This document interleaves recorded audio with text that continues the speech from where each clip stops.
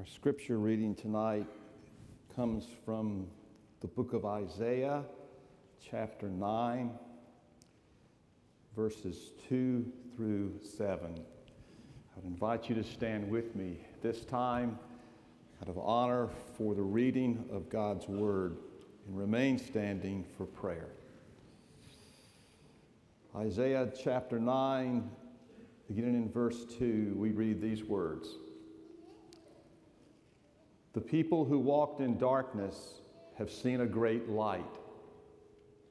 Those who dwell in a land of deep darkness, on them has light shone. You have multiplied the nation. You have increased its joy. They rejoice before you as with joy at the harvest, as they are glad when they divide the spoil. For the yoke of his burden and the staff for his shoulder, the rod of his oppressor you have broken, as on the day of Midian. For every boot of the tramping warrior in battle tumult, and every garment rolled in will be burned as fuel for the fire. For to us a child is born, to us a son is given, and the government shall be upon his shoulders, and his name shall be called Wonderful Counselor, Mighty God, Everlasting Father, Prince of Peace. The grass withers and the flower fades, but the word of our God stands forever. Let's pray. Father, we ask that as we come now to your word, that, Lord, you would incline our hearts to it, that you would open our eyes, that we might behold wondrous things from your law, that you would unite our hearts, Lord, that often are divided. Unite them, Lord, to revere, to fear you. And Lord, most of all, satisfy us with your steadfast love as it's revealed to us from the scriptures tonight and in this passage particularly. This we pray and ask you for in the name of our Lord Jesus Christ. Amen. Would you be seated, please? Well, it's hard to believe, but it is Christmas again. I have always loved the Christmas season. As a kid growing up, Christmas was always something our family looked forward to and anticipated. We would typically decorate together. We would eat meals together. We would celebrate together. The operative word, I hope you heard there, was the word together. But things have changed. We still celebrate Jesus' birth in our family, but nowadays there are people who are missing. A few years ago, I lost my father. He's no longer around the table. He won't be there tonight. To be very honest with you, I miss him. He was a good friend. He was a confidant. He was my dad. Many of you know what it's like to say goodbye to someone. Here in this congregation in the past year, we've found ourselves saying goodbye to people that we've loved and that we've cherished. We found ourselves receiving news, diagnoses, if you will, that we never saw coming. We've experienced our own brokenness and that of others. If we could just be perfectly honest tonight, we live in a world that is oftentimes a very dark and cold and uninviting place.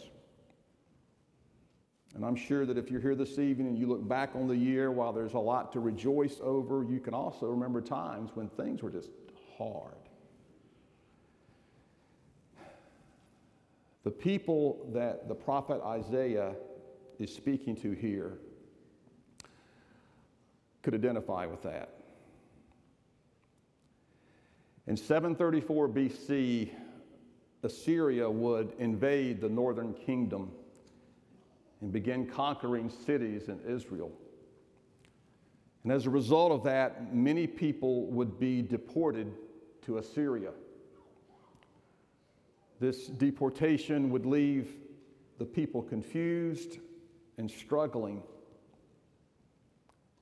In the words of Isaiah, their lives would be characterized by gloom and anguish and contempt.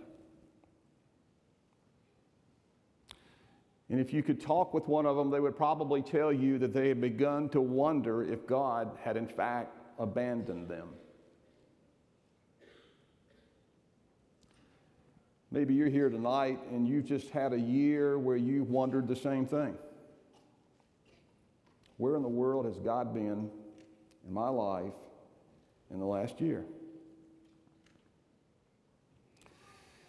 It's into this context that God sends the prophet Isaiah to remind them and to remind us that out of the gloom, he's going to bring glory.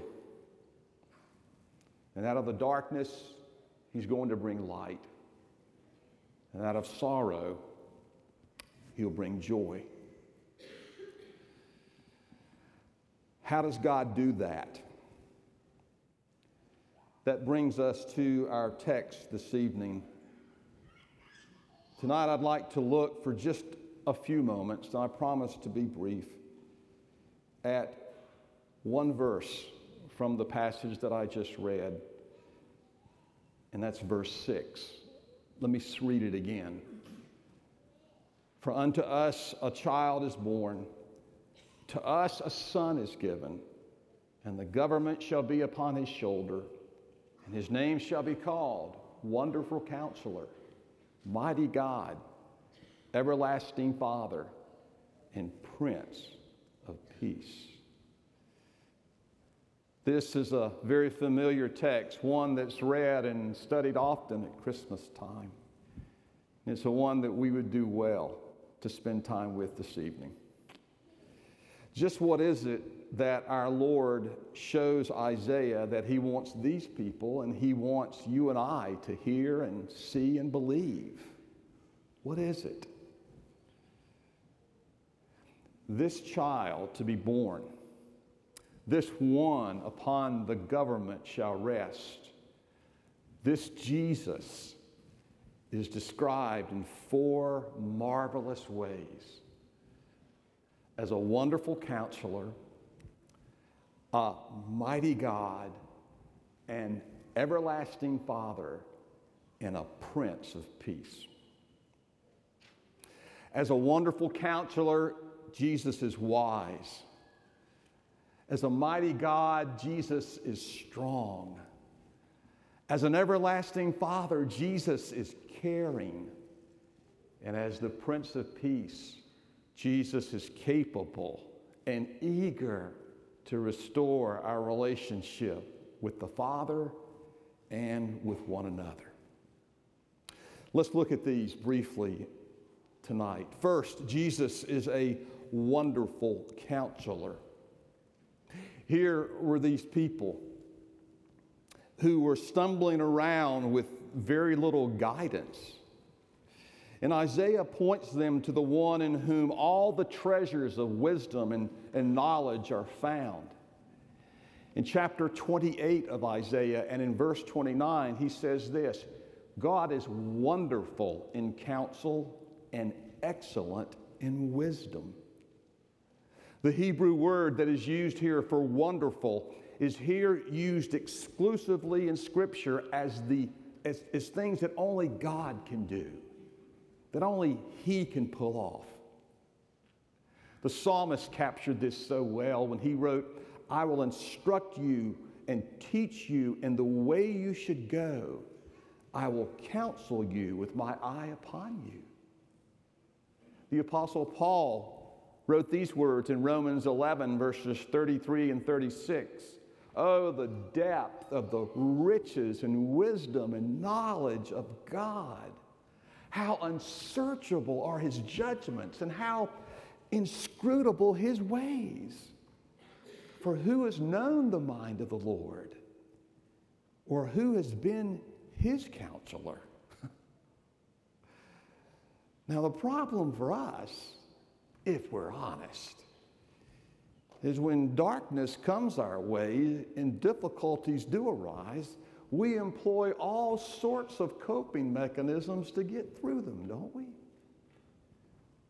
I do. We come up against something. And so we just decide we're going to push through it. People ask us, "Are you okay?" And being good Southerners, we just smile and lie and say, "Yeah, I'm great." Or we come up against something or encounter some dilemma and something that just overwhelms us and we hide. We cut ourselves off from the means of grace. Or we bump up against something difficult, some hardship in our lives, and we attack our problems with our own wisdom. We just go with what we feel in our heads and hearts is right. Maybe you don't do that, but I do, and did it a lot this year. And quite frankly, it wore me out. And I think if you're honest, it does the same thing for you. What Isaiah wants us to see here is that with Jesus, we have a wonderful counselor. With Jesus, we have the wisdom of God. He is an advisor, a teacher, a friend, a confidant. He is a Savior. He is the one who said in Matthew 11:28, "Come, all you who labor and are heavy laden, and I will give you rest." Rest of body, rest of mind, and rest in our soul. Dear friends, you need to know that Jesus is a wonderful counselor, and he just loves for us to come to him and receive counsel that only he can provide us with. But not only is Jesus a wonderful counselor, Jesus is a mighty God. The Hebrew says that he is El Gabor, the strong one, the mighty warrior, come to save his people. Some say that this even describes him as a hero. And I think that's true because Isaiah illustrates that heroism in this passage when he takes us back to a place called Midian. And if you know your Bible, you know that was where Gideon did his thing. Or maybe I should say God did. It was there that Gideon came up against the Midianites. And you know the story, but Gideon had 20,000 soldiers with him. So the Lord comes to Gideon and he says, "The people are too many for me to give the Midianites into your hand, lest you boast over me, saying, 'My own hand has saved me.'" And so what happens? God tells Gideon to cut the number of his soldiers down to 10,000. But that was still too many. Eventually, he has them cut it down to 300, with which Gideon defeats the Midianites. Now, what's the point of that story? And even more importantly, why is Isaiah bringing it up here? The point is that God saves his people through the weakness and frailty of Jesus. For to us a child is born. To us a son is given. Oh, how Wesley got it so right in the hymn, "Oh, for 1,000 tongues to sing," when he said, He, that's Jesus, breaks the power of reigning sin. He sets the prisoner free. His blood can make the foulest clean. His blood availed for me. Jesus is powerful enough to set us free from our sin and our shame. Nothing is too hard. Nothing is too difficult for Jesus. You say, well, you don't know me. I don't need to know you.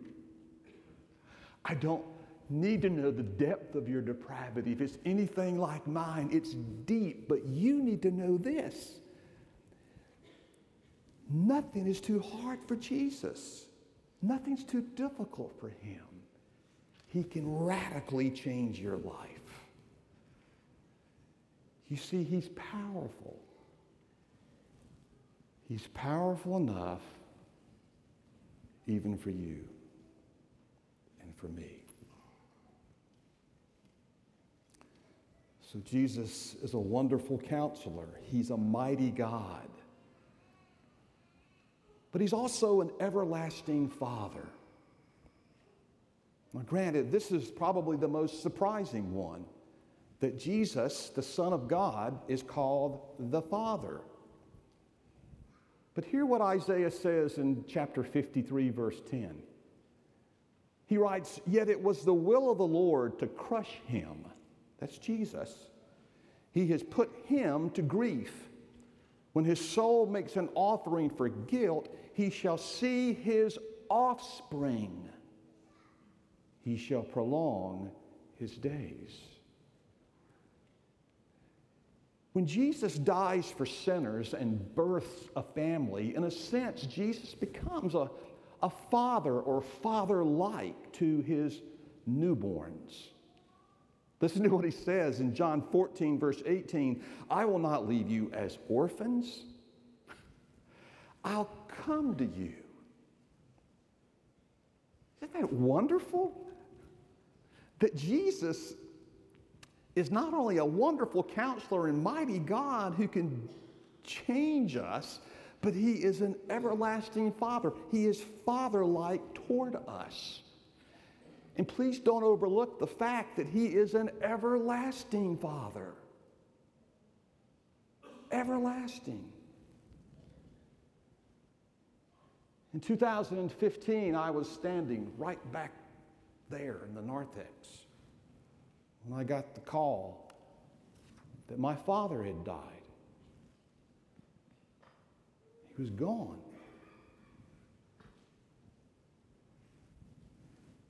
But you need to understand that Jesus is everlasting. He's never gone. He'll never leave you. He'll never forsake you. He'll never give up. He will be with you, around you, underneath you, and available to you. Finally, Jesus is the Prince of Peace. The Prince of Peace. What does that mean? Most of the time, we think of peace as the absence of conflict, or maybe the absence of just pure craziness. Later on this evening, we're going to gather with our kids and their spouses and their 6 kids, our grandchildren, 7 really, because one's in the womb. And I can tell you, it's going to be crazy. It's just going to be wild. They're going to be bouncing off the walls and on top of me and on top of Phyllis and everywhere. And it's going to be crazy. And you know what? We'll love every minute of it. But I can tell you this, when we get home and we flop in a chair and drag ourselves to bed, and for those of you who are grandparents, you'll understand this, we'll say something like, finally, a little peace.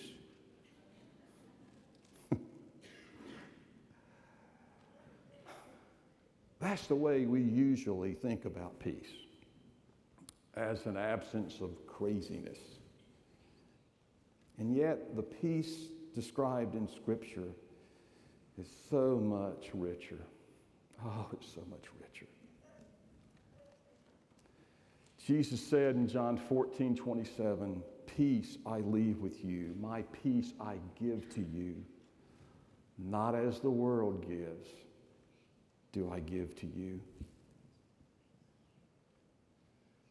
Peace so often in the Bible is linked with righteousness and joy.